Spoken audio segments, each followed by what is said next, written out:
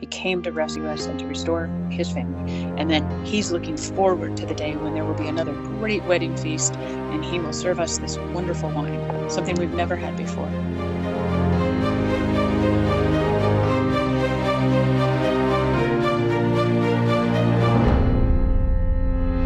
Hello, this is the Adventure Through the Bible podcast. My name is Matt. Joining me today are your friends and mine, Amy. Good morning. And Tracy. Good morning. There is a slight possibility Karen may be with us today. She may jump in later, but we don't know for sure. She was delivering a friend to the airport this morning and said she might not make it back. But if we happen to hear her today, we can call it a bonus. Oh, guys, we're in the throes of Christmas season. I suppose by now our listeners will be past Christmas, but are you feeling the pressure yet? Actually, I think we're feeling like we're ahead of the power curve. Nice. Usually, this would be the week we're putting up our tree. We've had it up for over a week already, so yeah, nice. I'm hoping to get our tree up today. We got a lot of the other decorations and stuff up, but we're just kind of a little behind. Shannon's been sick, and things have just been a little odd, but we're pushing forward. We're getting into it. I'm wrapping presents today, and I'm going to get some of them in the mail tomorrow. Wow, organization. Wow. Yeah, that's my plan. I haven't even started any shopping yet. I'm a man, though. That's the way we roll. Right? Well, Calvin was gone on a trip. Yeah. So I did a bunch of shopping while he was gone. Yeah. Oh, yeah. Calvin was on an amazing trip. Yep. He was. He had a blast. Got to go to Africa, ride his motorcycle through. That sounds fantastic. Saw a few of the photos of that, and that looked really, really cool. My favorite part was they did a balloon ride out over the Serengeti. Ooh. And it was hours long. And then when they landed, the people had made them this very nice breakfast. And then they got in Jeeps and went on the ground across the Serengeti. Oh, man. It was like 9 hours out there. It was really cool. That sounds fantastic. Yeah, that would be awesome. It's a place I'd like to see. Don't know if I'll ever get the opportunity, but I'd love to see Africa. I've never been out of the United States, so I'd like to see other parts of the world. I was pretty jealous when he was doing the balloon ride. I was like, wow, that's so cool. Yeah, trekking across Africa in faulty motorcycles. That part didn't sound so fun. Right, exactly. So photos of having to have tires fixed and engines fixed, and oh man. Between the 5 guys, they had 8 flat tires. Oh my gosh. Wow. Mm-hmm. Wow. Well, he made it home safe, and he has a great story to tell friends and family. That's kind of why Calvin won. Yeah. He's pretty good at that kind of stuff. Yeah. Alrighty, well, let's get into our discussion today. We are continuing the Gospels, and so we've gone through the birth of Jesus. We've gone through even on our last episode, we even went through the baptism of Jesus. And so as we step into or continue into, I should say, the Gospels this week, we're going to find that the chronology, if you're trying to just suss it out in the Bible itself, the chronology sort of jumps all over the place, because we've got John, who is putting in, he doesn't seem to worry terribly about chronology a lot of times, and puts things in just kind of according to maybe what he's feeling when he's writing. You find that the other 3 who have the synoptic gospels, even their stuff doesn't always line up chronologically. And I suspect maybe, I think, isn't Mark the earliest gospel? I think that's the way I've learned that in the past, that Mark is the earliest gospel, and then Matthew and Luke used Mark kind of as framework to write their gospels later, and adding things, and maybe even, I suppose, with Mark, he's probably, with Luke, he might be a little more accurate, because he's writing basically the time frame as Peter would have been telling it to him. So I don't know. And I think maybe. And it looks like Luke talks to the women quite a lot. Mm. because he gives the women's perspectives on a lot of things. And he says at one point, and Mary treasured these things and hid them in her heart. Mm. So I really feel like he's talking to the women who were present as well. Mm-hmm. Mm. Yeah. So all of the Gospels, even within the synoptic ones, which are the closest to each other, all are going to bring their own little nuances in, because it's individual perspectives. And so I don't know, as we move forward, and probably, I know that today I probably have some of the chronology out of place, but that's okay, because I don't know that at this point that exactly when things happened is so much important as understanding that they happened. So that's just a little heads up moving forward through the Gospels, because it's kind of tough to figure out exactly where things are going, and different different chronologies kind of put things in different orders, and it is what it is. But we'll get through it. We'll power through it. Yeah, and we'll talk about all of it, and it's gonna be really great stuff, because the Gospels are really a rubber meets the road type of place, with all the things that we have been talking about for the last 3 years here on the podcast. Of 4,000 years of waiting for a Messiah has come to a fruition, and now we're starting to finally see just what he was here for, and what he was going to be doing. Luke chooses to put the chronology of Jesus a little later in his narrative. We talked about Matthew's genealogy of Jesus, and we noted some interesting characters in there, prostitutes and a few other people that we might consider to be a little unsavory, even some non-Israelites, I guess, when you really get down to it. But at any rate, we have Matthew's genealogy already. Then Luke puts in a genealogy from a slightly different perspective. And his genealogy goes all the way back to Adam, which I find very interesting, because the ability to, first of all, the ability to trace your lineage is kind of fascinating to me. Like I've said here before, where I don't know my lineage past a couple of grandparents. And here we've got Luke reciting the genealogy of Jesus all the way back to Adam, which gives great credibility to the creation story, the flood story, all of those things that get brought into question. I just wanted to point out that Luke does it in the opposite manner of Matthew. I'm sure you guys noticed that too, but Matthew starts out with Abraham and proceeds forward, and Luke starts out with Joseph and proceeds backwards. Mm-hmm. So I just thought that was kind of a interesting thing. Mm-hmm.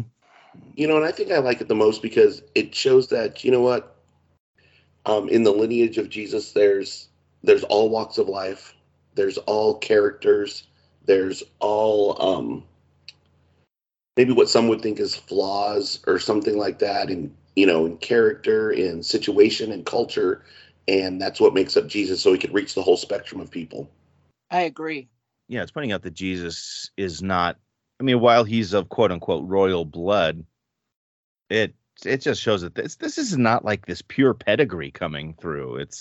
He's actually rather common when you think of it. I suppose if a lot of us, if we were to trace back, we could probably trace to some sort of maybe royalty somewhere along the line, who knows? But I know a lot of us would like to, but it's really not that important. And it's not even that important for Messiah here to have a pure pedagogue. He just does.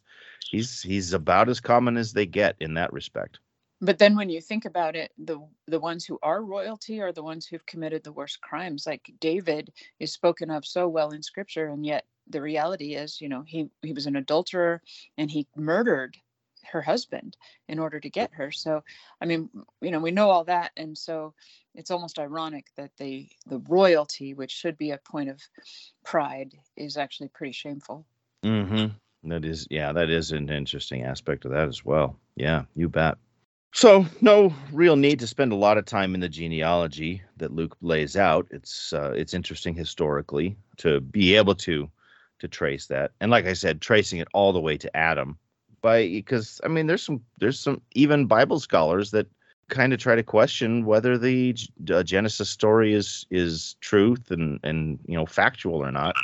And it sure seems like Luke thinks so, because he obviously goes all the way back to Adam, and he calls him the son of God, indicating that he was created, not born. So I mean, that's something. Well, I think that's really important to remember, because Jesus repeatedly says things about both Noah and Adam and Eve. And so he assumes that it's true. And if we're going to call ourselves Christians, we need to believe what he says above all else. So I just think that's a super important point. Yeah. In Jesus' mind, it's not mythology. It's the real story of how we got here. Right.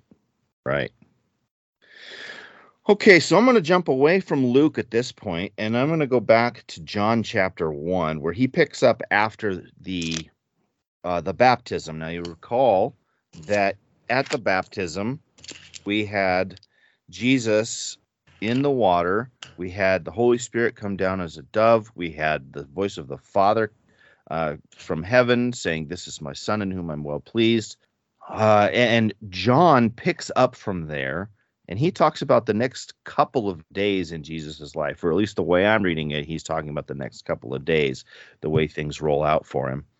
Because he says the next day, and so I take this to be after the baptism and that Holy Spirit encounter, we have John the Baptist standing with two of his disciples, and he says to them, he's seeing Jesus, he says, "Behold the Lamb of God." That's a big statement in itself. If you have it out of context, people might not understand what John is saying to these disciples, the Lamb of God.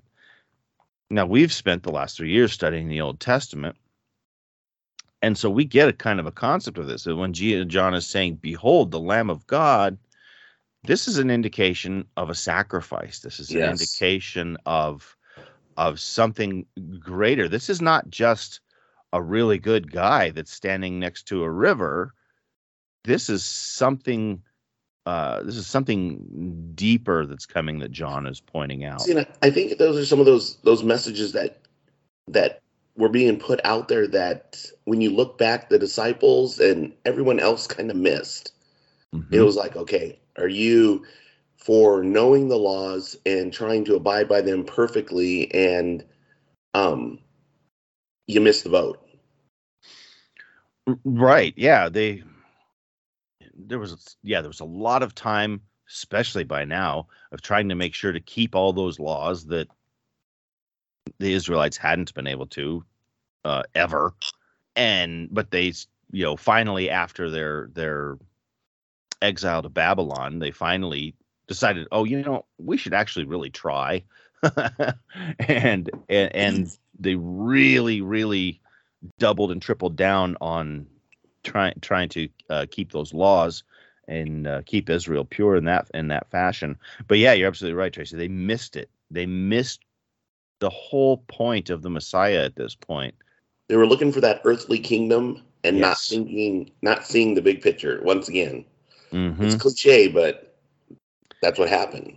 It's the truth, though. Yeah, they were looking for that earthly kingdom. They were expecting, somehow along the line, they got a mix-up where they were expecting that the Messiah was going to be this great earthly king and bring Israel into some sort of glory that they were wanting. I mean, I suppose at this point we're a few thousand years down the road, and they're thinking of the kingdom of David and Solomon, and hearing stories and studying histories, or being aware of histories anyway, of the kingdom in its glory days, and thinking that it's going to be restored to that.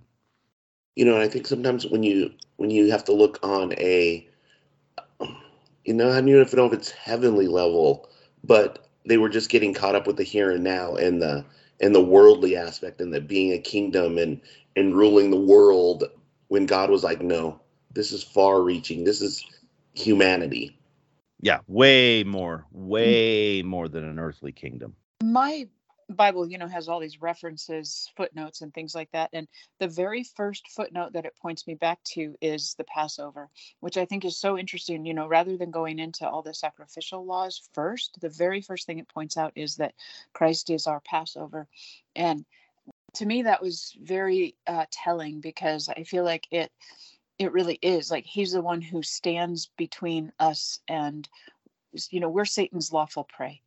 And Jesus is the one who's like, nope, I'm going to take that bullet for you.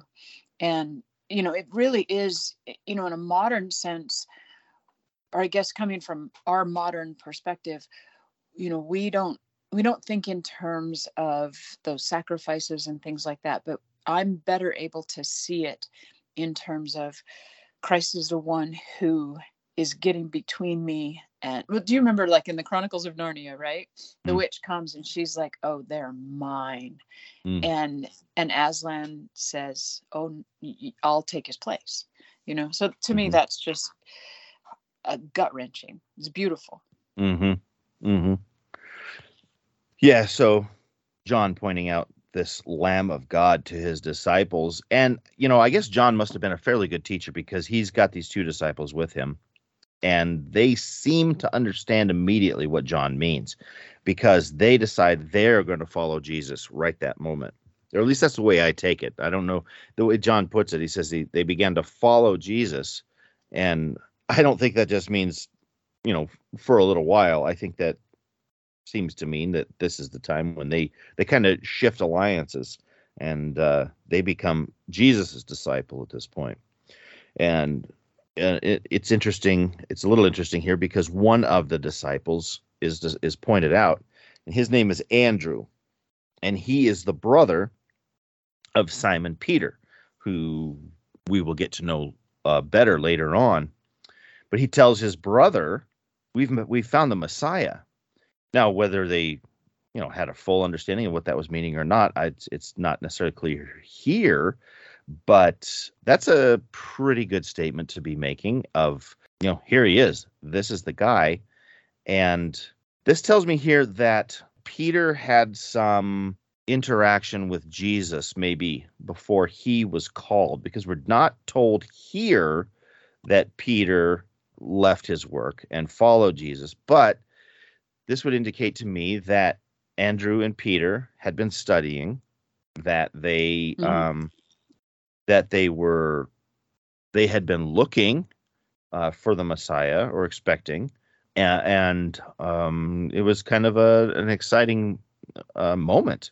Yeah, I feel that excitement in the passage. Like Andrew is excited about what he's found, and so he goes and finds his brother and tells him, I found the anointed one. So yeah, he is. There's a sense of excitement right there in the passage.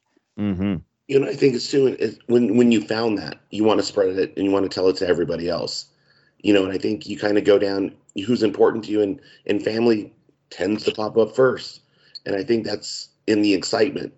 Yeah, and so it's kind of interesting that as brothers, they were both on board with this, because you don't always see within families that everybody is on board with things in a religious sense, but just the idea that they had been studying, they had obviously been talking about this. It was something that they were anticipating, and when it happened, Andrew is excited, and he goes and tells Peter, and it says he brings Peter to Jesus. So I tend to think that Peter met Jesus before being called away, and we'll get to, we will get to that eventually, that idea of Peter being called.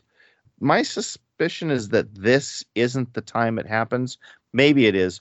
John's chronology is different than everybody else's. Like I said, the chronology ends up all over the place. But I tend to think that rather than Jesus just walking up blindly to somebody and saying, "Hey, follow me," that they just simply dropped everything. It makes a little more sense in my mind that there was some familiarity, at least a little bit, before that happened.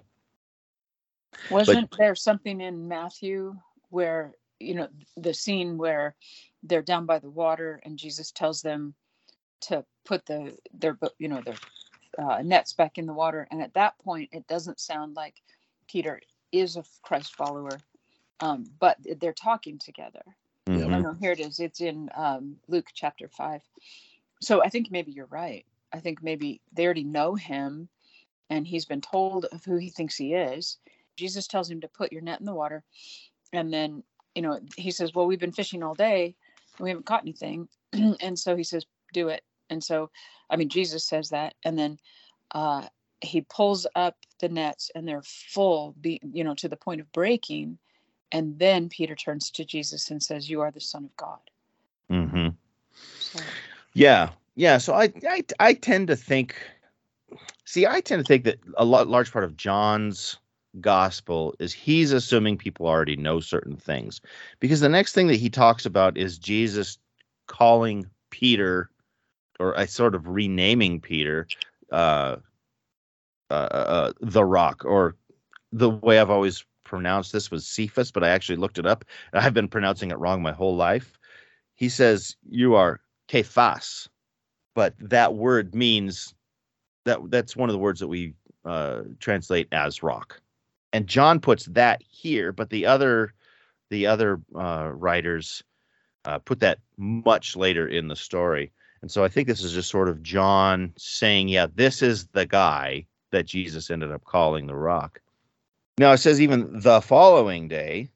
So John, this is one of the few times I think where John does try to put things like in a specific order. It says the following day, Jesus finds another man named Philip in Galilee and tells him, follow me. And he begins to follow. This guy is from Bethsaida, which is the city of Andrew and Peter. So it makes me wonder as well, did this guy also have some familiarity going on, at least with Andrew and Peter, if these guys had potentially been study mates? Maybe they had gone to the same synagogue. Maybe they had been studying the same things. And when it came time for Messiah to come, they were more or less ready in ways that maybe other people hadn't, or at least ready in, they were a little closer to looking for the right things. And then that was part of what was able to make them better candidates for Jesus to call. That makes me wonder about the interplay between our own desires to seek spiritual things and the call of the Holy Spirit. And I don't know where that lies, but the Spirit, of course, would have been involved. He would have been talking to them, and that would have either sparked their interest, or because they showed an interest, he was able to guide them. I don't know how that works exactly. Mm-hmm. It just makes a little more sense to me. Of course, we are talking about the God of the universe here, and is he going to be influential enough? Is he going to be dynamic enough that people might immediately want to follow him? Sure, possibly. I shouldn't even say possible. Yes, of course he could. But there's something about it that makes a little more sense that he gets to know them a little bit better first, gains their trust, so that when they do turn and follow, it's a logical decision, not just one based on an impulse. I like how, Philip also has that strong impulse to share. And so he goes and finds Nathanael. Mm-hmm. And so what's funny to me about that is how that interplays. Jesus saw Nathanael coming and he says, behold, an Israelite indeed, in whom is no dishonesty. And Nathanael says, how did you know me? Which is funny. Like, Christ is complimenting him and Nathanael's like, yeah, that's me, which is a funny thing to say, right? Like, you're a great guy. You're an honest man. And Nathanael recognizes that. And, but anyway, and then Jesus says, before that Philip called thee, you were under the fig tree and I saw you. And immediately Nathanael says, thou art the Son of God. Yeah. Like, he recognizes Christ's ability to see things that others can't see. And maybe the heart. Yeah, right to the heart. Right to the heart. Yep. And I don't know how you feel about this, but there is that show The Chosen, and that is actually one of my favorite episodes, is when they're talking about that. And it's just, how deeply it kind of portrays him as saying, you know what, you looked right into my soul. Oh, cool. Yeah. So, I think that what John is giving us here, is different ways that we see people called to follow God. Some people, well, let me back that up just a minute. I think everybody here that's being called has been looking, probably studying, having at least some familiarity with the concept of Messiah, even if they don't totally get what Messiah is there for. These are people who have been studying, have been looking, and some come with a little coaxing, and some come immediately. And so that's kind of portraying all walks of life and how people come to God. Yeah, really all walks of life, right? Quite a variety of people. I just want to leave Nathaniel's story without showing how in verse 50, Jesus does, in my estimation, seem to have laughter in his voice, because he says, because I said to you, I saw you under a fig tree, you're going to believe. Mm-hmm. And then he says, I'm telling you the truth. If you'll follow me, you're about to see heaven opened and the angels of God ascending and descending, etc. And it's like he's so struck by Nathaniel's faith, and he loves that. And you can hear some joy in Jesus' voice because someone recognizes him. I really like that. Yeah, and all of this, all of this back and forth of the people looking for the Messiah, this tells me too that Old Testament study is important. A lot of Christians come in today and they only want to read the New Testament. They just see the Old Testament as old, it's done, it's gone. But look at how we've spent the last 3 years studying that and being able to look forward. And these guys did not have a New Testament to study to come to Jesus. Everything that they came from was from study of Old Testament prophecies and history. Well, it was interesting a while back because I was studying the prophecies, and in Daniel chapter 9, there's this messianic prophecy. And so one of the commentaries I was reading said that Sir Isaac Newton had actually said that by understanding Daniel chapter 9, you could know of certainty that Jesus of Nazareth was the promised one. And that's so interesting because we often don't think in terms of, we look back at Jesus and sort of intuitively understand that he's the Messiah. But they were being more objective in a way because they were looking at the prophecies of Daniel and saying, oh, look at that. There's a specific prophecy saying that in this year, this is going to happen. And so I just thought it was super interesting that Sir Isaac Newton was actually the one who pointed out, if you had only this one prophecy, you could know that Jesus of Nazareth was the Messiah. Yeah, so Old Testament stuff. And that's how you get the big picture. I don't have a problem with people starting with the Gospels, of course. I mean, Jesus is probably the most important aspect of the Bible that we need to understand. But it's when you go back and you're able to look at that older stuff and go, yeah, that was pointing to Jesus. That was pointing to Jesus. That was pointing to Jesus. See the plan laid out. Seeing the plan laid out. It's so fascinating to see that plan laid out. And the fact that, modern day Jews will just discount the New Testament entirely and not interpret those old prophecies as prophesying Jesus. I think obviously I think they're missing the boat. I wouldn't be a Christian if I didn't think they were missing the boat. But some of those that we look at, it's like, absolutely, that is talking about Jesus. They go, nope, that's not talking about Jesus. And I just look at it and I go, I don't know how you come to that conclusion. I do not know. Not if you put them all together, put the picture together and see it. I don't know. I guess it's kind of sad that they're missing that, and I always hope that they can come around someday. All right. Well, in John's chronology continues things on. He puts it into yet the next day, which some chronologies we're going to see put things in different places. This is the next day we have Jesus at a wedding. Now, like I said, some chronologies put this after what we're going to talk about next. To me, it sort of makes sense to put it here. That'll all make sense here in a minute once I stop rambling. He finds himself in a wedding, and it says he and his disciples were invited, and so I guess this is these 4 that he's picked up. at this point of I don't remember all their names now. Andrew and I don't know. Did we ever get the second? It doesn't matter. He's there with his disciples, and he's invited to this wedding in Cana. And the wedding's got a problem. I guess the party has gone on a little long, and they're running out of wine. And Jesus's mother comes to him and says they're out of wine. And Jesus, he has an interesting reaction to his mom. And in some ways, he's like, why are you coming to me with this? But the real way he puts it out is, my hour has not yet come.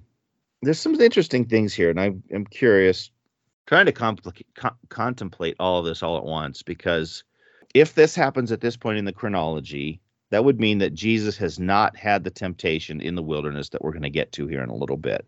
And so this wouldn't be like his official beginning of ministry. And so he could be talking that maybe this is why he's saying it's not my hour.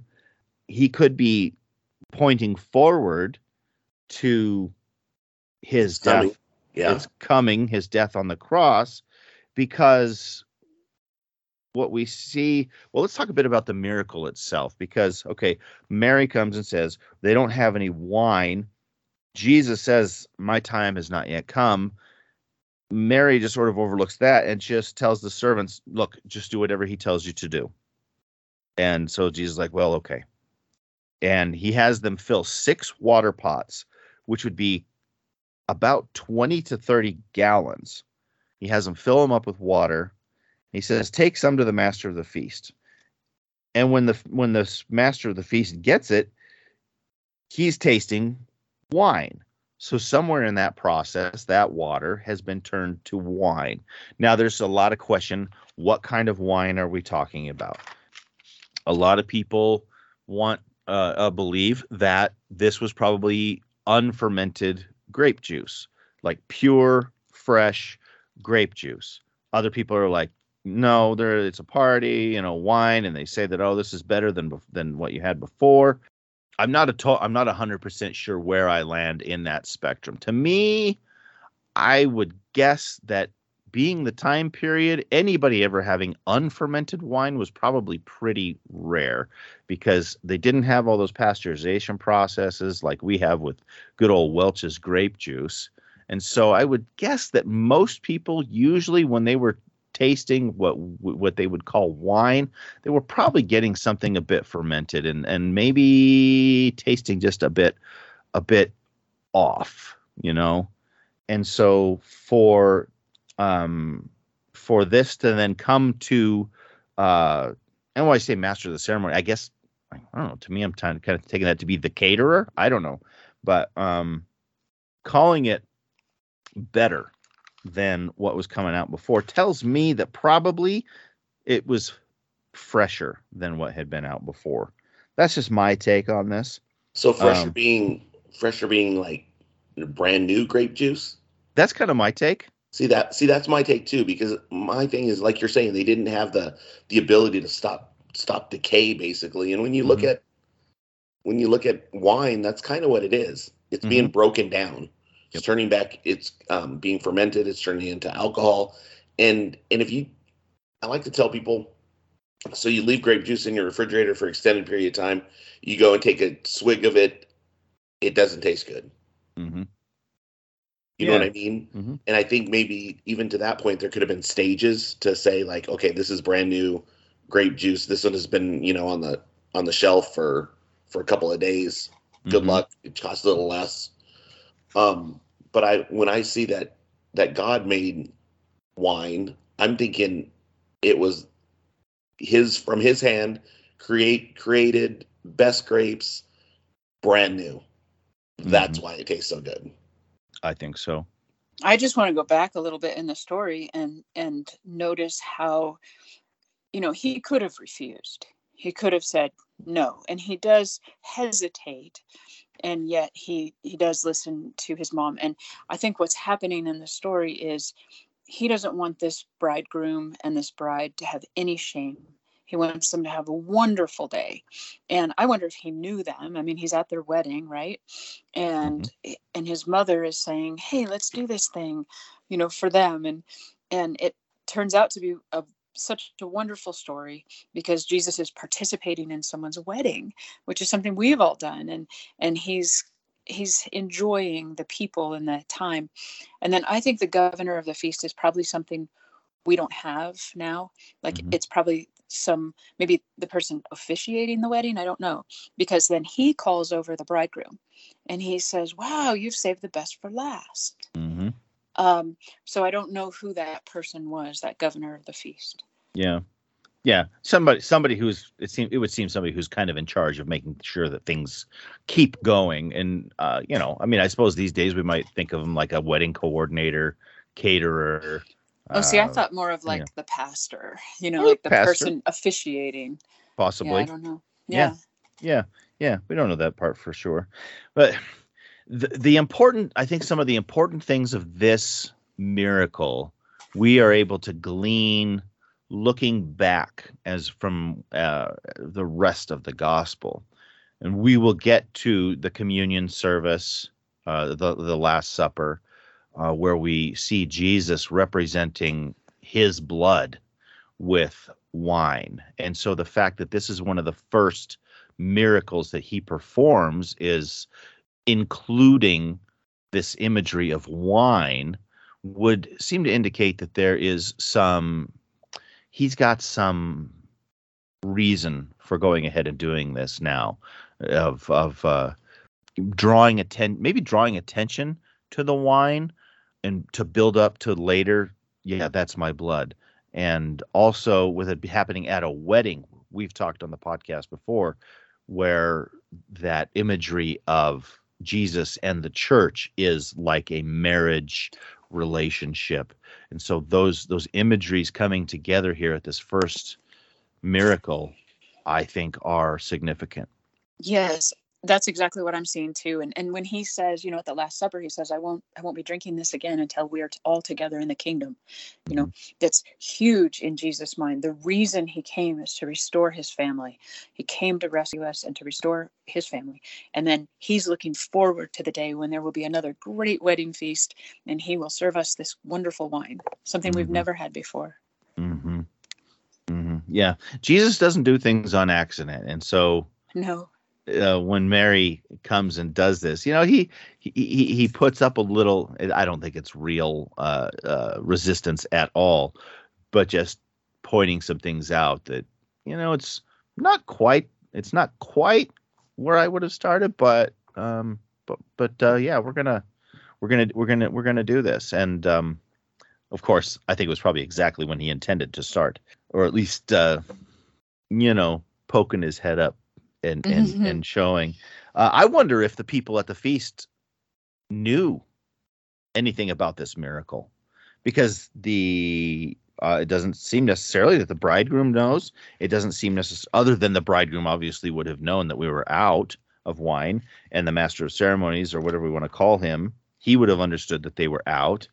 What about the rest of the people? Did they understand that, we were out and now we have all this new fresh wine, this really good stuff? I'm a little curious on that, but we're not really given that indication. But clearly there were enough people to know for it to be written about. So it is very interesting that this was his first miracle. At this point, then, we're going to shift into the Synoptic Gospels, because John does not talk about this next part at all, which is interesting.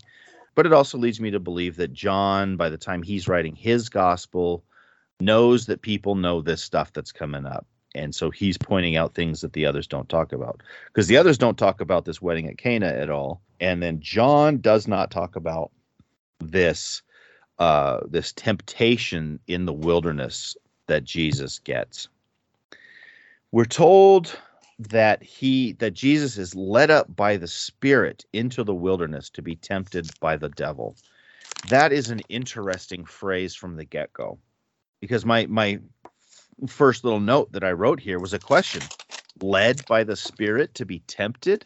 That sits funny in my mouth when I say it, because generally, don't we pray, lead us not into temptation? Isn't that part of the Lord's Prayer? Yet Jesus was specifically led to be tempted.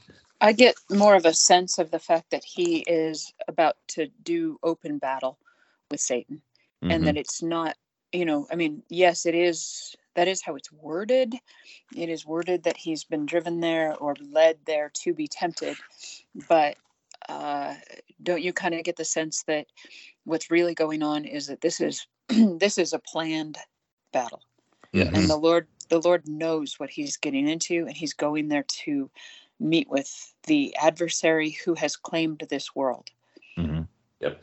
No, not so much as a leading, but a saying, okay, it's time to go. Time to go. Time to go. We need to do this. Yep. Yeah, I think you read between the lines of it, and you realize that is what's being said there. I mean, the wording itself sounds a little funny, but yes, this is the real beginnings of things. Like you said, Amy, and I like the phrase "open battle." It becomes very direct at this point, and that's where Jesus is led to go there. Interestingly, though, he, in a human aspect, he ends up in such a weak state for a battle, because we're told that he fasts for 40 days and nights.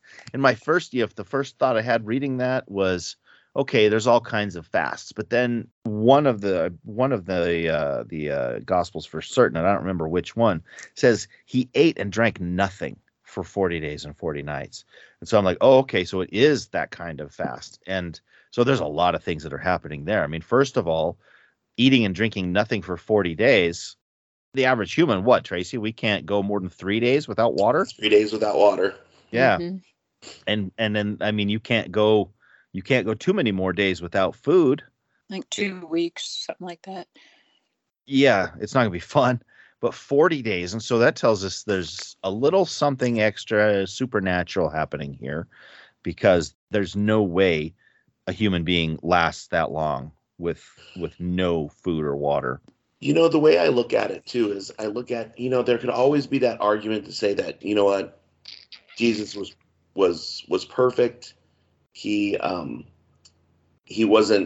have any of those human genetic or characteristical flaws. So I think maybe the reason for the fast is to say, he was at his lowest, his weakest point. Just like when we as humans are up against, I like to call them like situational stressors. We look to the Lord and it's like we're at our most vulnerable state. I think that's why Jesus did that, to be at the most vulnerable state. Where you have nothing to do but call upon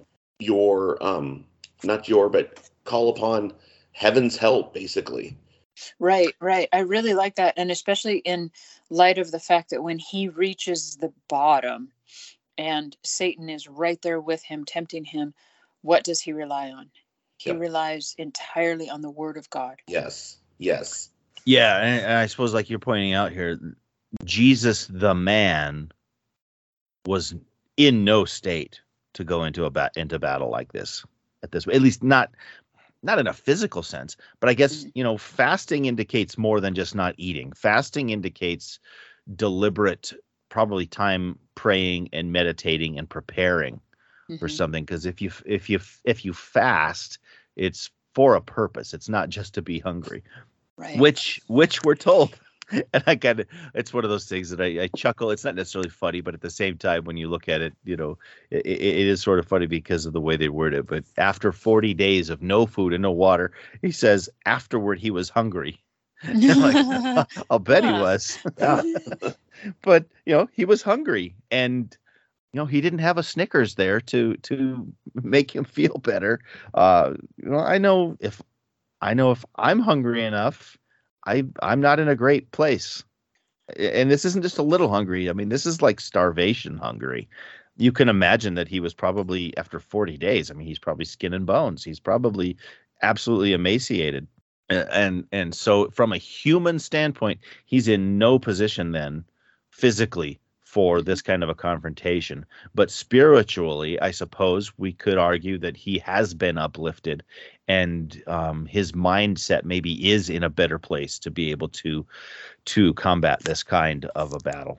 I think I look at it too as just being in that state of starvation, hunger, dehydration,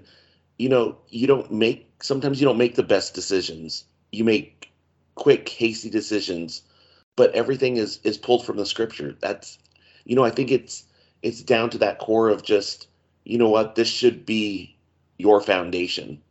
When everything else is gone, the word should be your foundation. Absolutely. Maybe one other thing to point out is, we would, if we knew we were facing something really huge, we might do something like carb loading, in our modern way of thinking. We're like going to prepare in that way by putting on extra calories, by putting on, the sort of taking on more into us. And Jesus is showing us a different way, because it doesn't even say the Spirit told him to do this. It says the Spirit told him to go into the wilderness. And then it says, and when he had fasted 40 days. So Jesus's way of preparation for something really big is to exclusively talk to his Father and not even eat. Like nothing is more important than his time with God. Mm-hmm. Good. Yeah. Important for us to remember. I mean, I don't know that any of us would probably ever have to be called to. Well, who knows?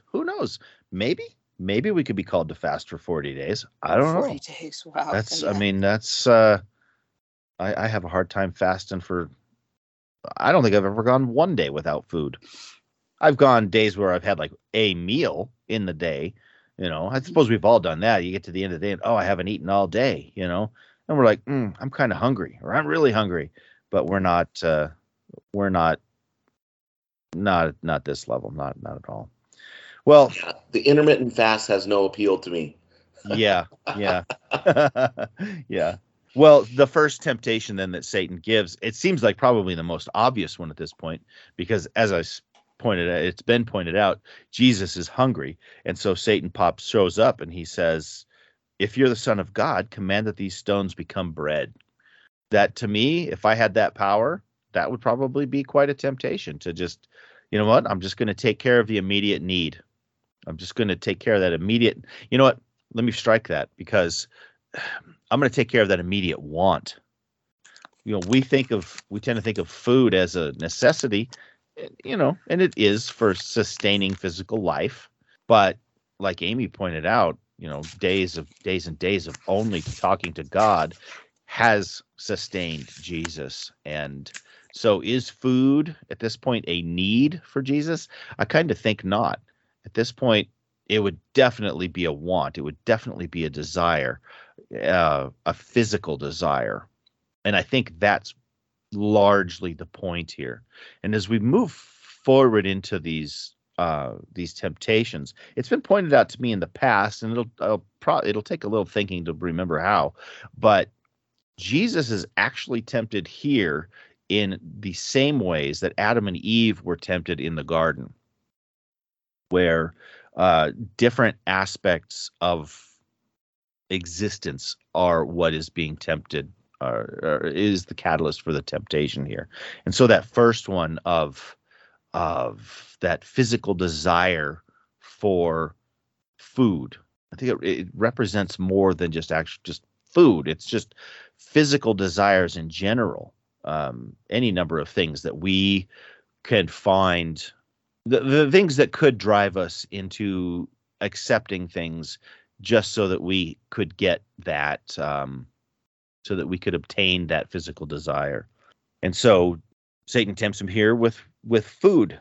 And on its surface, it doesn't necessarily sound like a great temptation, but for some reason, Jesus is understanding that he has to resist these things here, because his immediate response is, "It is written, man does not live by bread alone, but by every word that proceeds from the mouth of God." And he is quoting scripture. He's quoting from Deuteronomy chapter 8.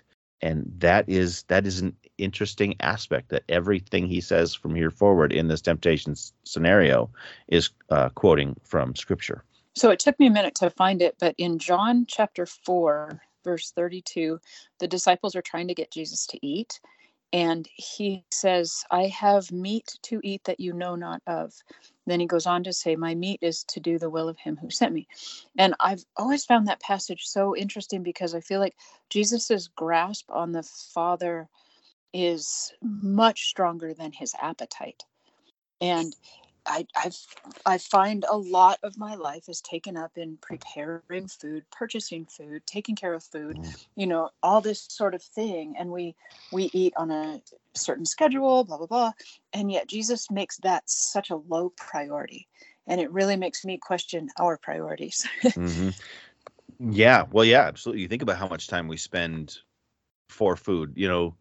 We will work in general, an 8-hour-ish day to supply physical needs. We will spend literally about a third of our life just to sustain ourselves, to keep a roof over our head, to have food, to have clothing, to have transportation, those physical things. And yeah, Jesus putting that aside and going, that's not that important.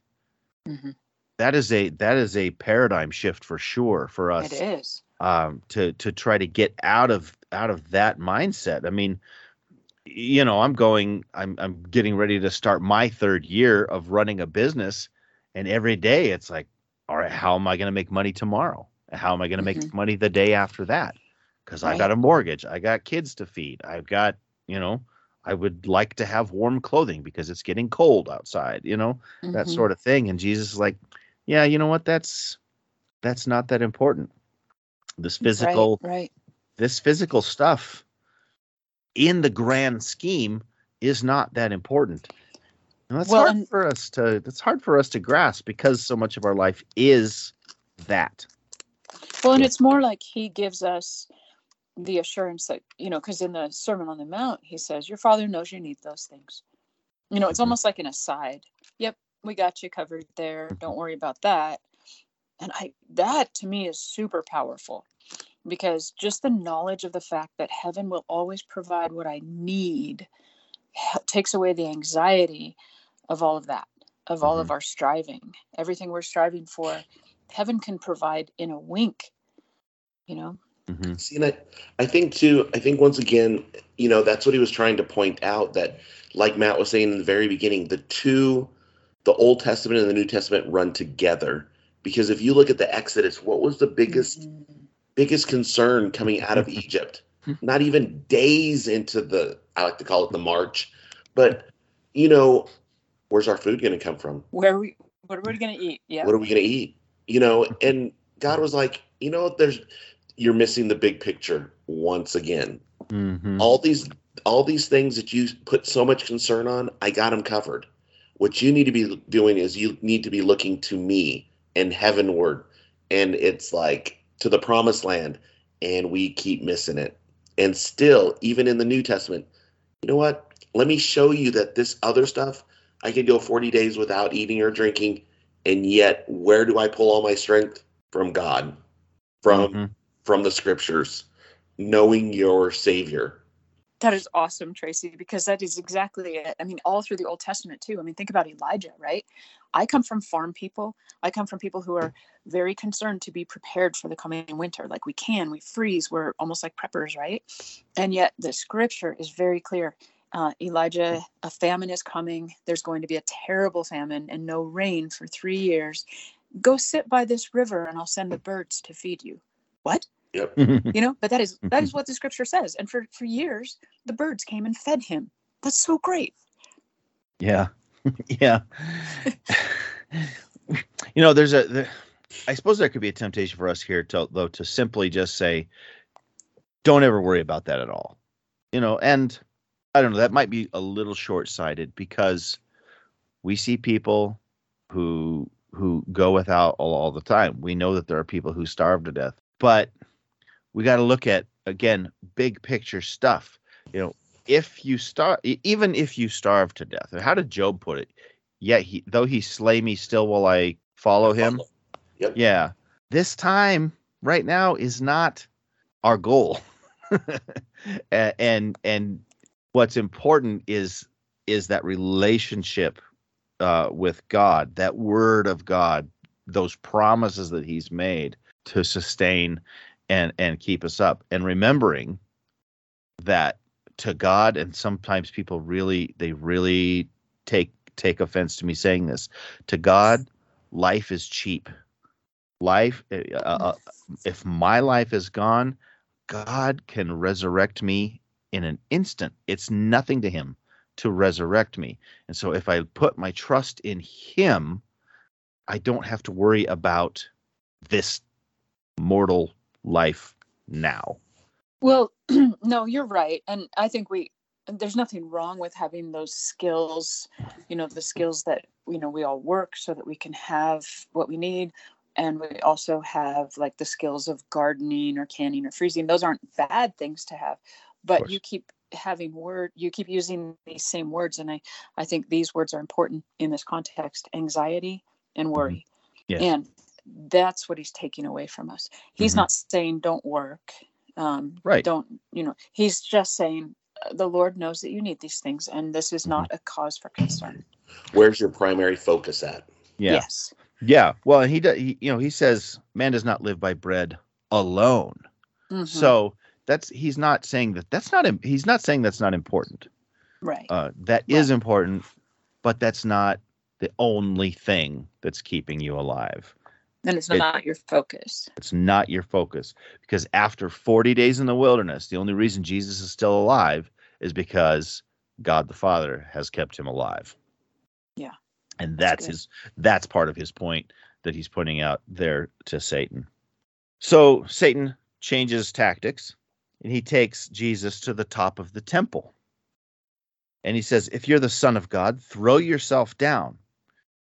And basically, it's like, throw yourself down and the angels will catch you. And that's interesting here, because now Satan has seen Jesus answer with Scripture, and now Satan is attacking with Scripture, because he's quoting from Psalm 91:11, which I maybe should have had brought up, but he's quoting Scripture himself now, which shows us that even we have to be fairly well studied to know when somebody is misusing Scripture. Yeah, that's a good point. Because it can be misused. Just because it's in the Bible and just because somebody quotes it doesn't necessarily mean that it's being quoted properly. Tracy and I have, the last few weeks, we've been going back and restudying Job with a group. And, when you look at those words that those guys are speaking to Job at the time, we talked about this when we studied Job on the podcast, those words sound good, but they're misusing things there. It's bad theology, even though it sounds good, and this is Satan here. It's like, you're the Son of God, throw yourself down from the temple. Psalm 91 says it's going to be fine because you're the Son of God. Right. So yeah, Satan can quote Scripture too, but Jesus comes back, says, you shall not tempt the Lord your God. And he's quoting there from Deuteronomy 6, Deuteronomy 6:16 to be specific. And I think so, where that first temptation was tempting the physical aspects, like the fruit physically was a temptation to Adam and Eve. Now we see this putting into question Jesus's divinity. Act like God. Show us, just do it. And I'm kind of thinking that with Adam and Eve, that temptation, if you remember, it's like, if you eat it, then you'll be like gods. And so it's sort of the same tactic here. It's slightly different here because Satan full well knows who he's talking to here. And so where before he was talking to mortal, well, I suppose at the time, immortal, created human beings, he knows now he's talking to the Creator himself. And so it's still very much the same. You want to be like God? Act like God. And Jesus just comes right back. You will not tempt the Lord your God. Then Satan takes Jesus to a high mountain, it says, and he shows him all the kingdoms of the world and their glory. I remember seeing a movie once upon a time. I don't remember what movie it was, but where it's like the whole history, the future history of the world was laid out before Jesus, and he could see all the way down through modern times and seeing all the nations of the world, all of the people that were at his time and would be laid out before him. And Satan says, all these things I will give you if you will fall down and worship me. That's what I don't understand. How do you tempt somebody with something that's already theirs? I feel like the Satan is showing his hand in this third temptation, because this is all he's ever wanted. This is what he wants. And, we get glimpses of who Satan is prior to the New Testament, but it's difficult to ascertain exactly who he is, and we know little bits. He's a fallen angel. He wanted glory. But that's the key thing.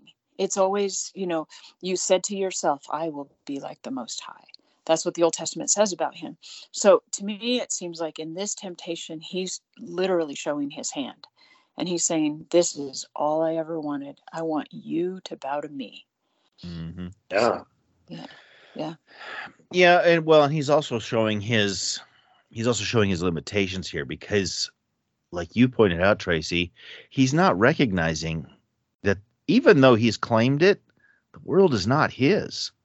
He can say it. He can say it's his, but when it gets right down to it, he is another created being. He doesn't even have the ability to maintain this planet himself. All of it is sustained by God. Satan is nothing more than another created being, and without God's hand, this world is gone. And so I think that this is just a last ditch effort on his part. It's like, just give me what I wanted. And and maybe even at this point, he's recognizing that he could be wiped out at this point. But if Jesus would just bow the knee, if he would just give him that satisfaction that he would just go away. Wait, I don't think he really would, not if he was allowed to continue to exist. Yeah, just give me this one thing I want. And it shows too, he doesn't care about us at all. No. The devil does not. No. He doesn't care about this world. He certainly doesn't care about us. Mankind has sort of grown this concept that Jesus and Satan are sitting here on equal level, and that they're duking it out, and the winner is going to get us. But Satan is at such a lower level. But not only that, he is not concerned with you and me at all, other than as a means to an end. He recognizes Jesus's love for us. He recognizes that Jesus would do anything to try to save us. Does Satan understand that plan of redemption at this point? I don't know. But he really, really just shows that he's not really concerned with us at all. We're just that means to an end for him to try to get what he wants. I love Jesus's simple response, because he says, "Go away, Satan, for it is written, worship only God." And the devil leaves. Like, what? This is like we were talking, this is open battle. And finally, at the end of it, Jesus says, "Go away." And then he says, we are only to worship God. And that's the end of the fight. Mm-hmm. That is the end of the fight. In a lot of ways, things are won right there. Satan knows he's not going to get what he wants. And so from here on out in the rest of the gospel, it's really, now he's just trying to, get in those last few blows. Because he's got to realize at this point, he is never going to get the worship he wants, not in the way he wants it. Like, even here, here on earth, we have a church of Satan, which is just frightening to me. Why anybody would go that route. But that is not the worship he wants. He wants that supremacy. He wants to be in the place of Jesus.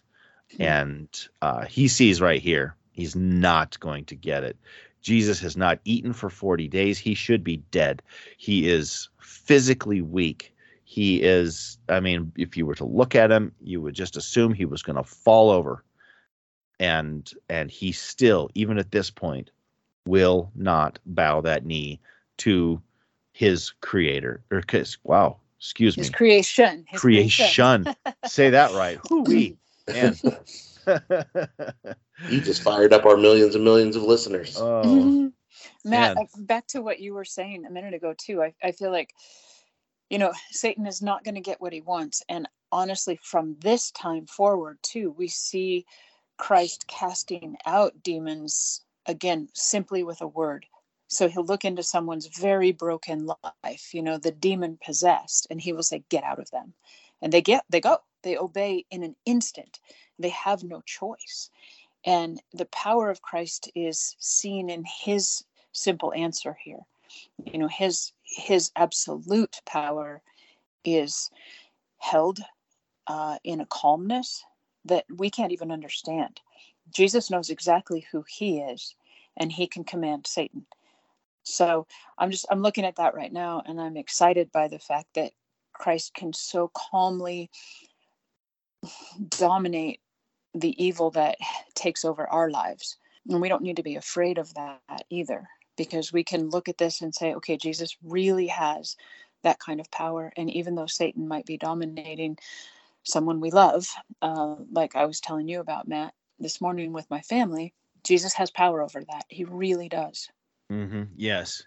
I think right here, for the largest part, right here, the war was largely won. After this, it's skirmishes, it's those last bits of cleanup, even to the point of the crucifixion and resurrection. Those are I think those are largely for the benefit of the created beings, not only us, but the other worlds, to see that, okay, not only is Jesus interested in dominion, but he's also interested in redemption. But I think right here, this could have been a point where Jesus said, look, all right, that's it. I've won. And he possibly could have squashed Satan right there.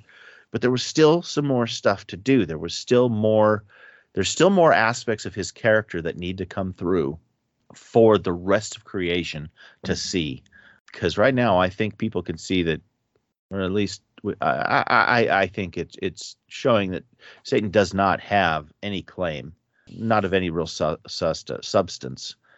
But Jesus he's not done. This is not it's not finished yet for our purposes. And so that's why we have quite a bit of the gospel left moving forward. And we do start to see some very interesting ways then that Jesus very directly starts to openly go up against Satan and his forces. Now, the chronology moving forward, like I've said before, is gonna be bouncing around a bit. So as we read in the coming weeks, we're going to be kind of all over the place between the Synoptic Gospels, and I honestly don't know how to tell our listeners to proceed moving forward. Because next week we're going to talk about a lot of the miracles that Jesus performed. We will be talking about probably the woman at the well. We will be talking, we're going to be talking about lots of different things. And so I would say just continue reading those first few chapters in each of the Gospels, because we are in, it's hard to say. See, but this is all good stuff. And I think, too, just the excitement of it is while it bounces us around, it's in a good way. Mm-hmm. Yeah. We can't wait to get more. Yeah, it's certainly not a complaint by any means. It's just me moving along with the idea that we were going to try to study chronologically. And like I said at the beginning of this episode, I don't think that the order that things happened in is so important as that they happened. And so, when does the Sermon on the Mount happen in relation to, Jesus healing Peter's mother-in-law? Those kind of things. Is it that important? I don't know that it is. It's just at this point it seems like a lot of the Gospels is just relaying the things that Jesus was doing, and so that's where we'll be moving forward. So I am going to say continue reading in Matthew 4, Luke 4, Mark 1. All right, well, whatever we end up deciding to read, I pray that while you're reading and waiting for us, that you can remember that you can reach out to us at attvpodcast@theadventure.org. Remember, you can look us up on Facebook. Make sure that you share the podcast with your friends and family, and make sure that you subscribe to the podcast so we can reach you in your feed each and every week. And we look forward to talking to you again next week. Thanks for listening.